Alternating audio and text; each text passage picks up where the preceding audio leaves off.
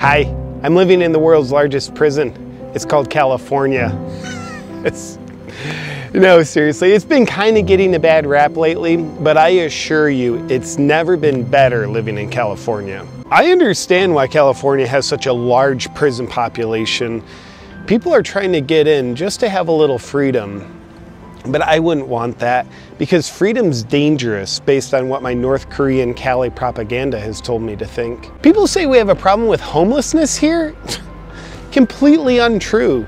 We are having no problem growing it at exponential rates. Seeing tent cities all over the place, it's basically camping. People enjoying the wilderness. It's good for you. I think we need more of it. I, for one, don't want to raise my kids in a place where they don't have to walk across human feces and needles just to get to their front door. How else would they learn about hepatitis C?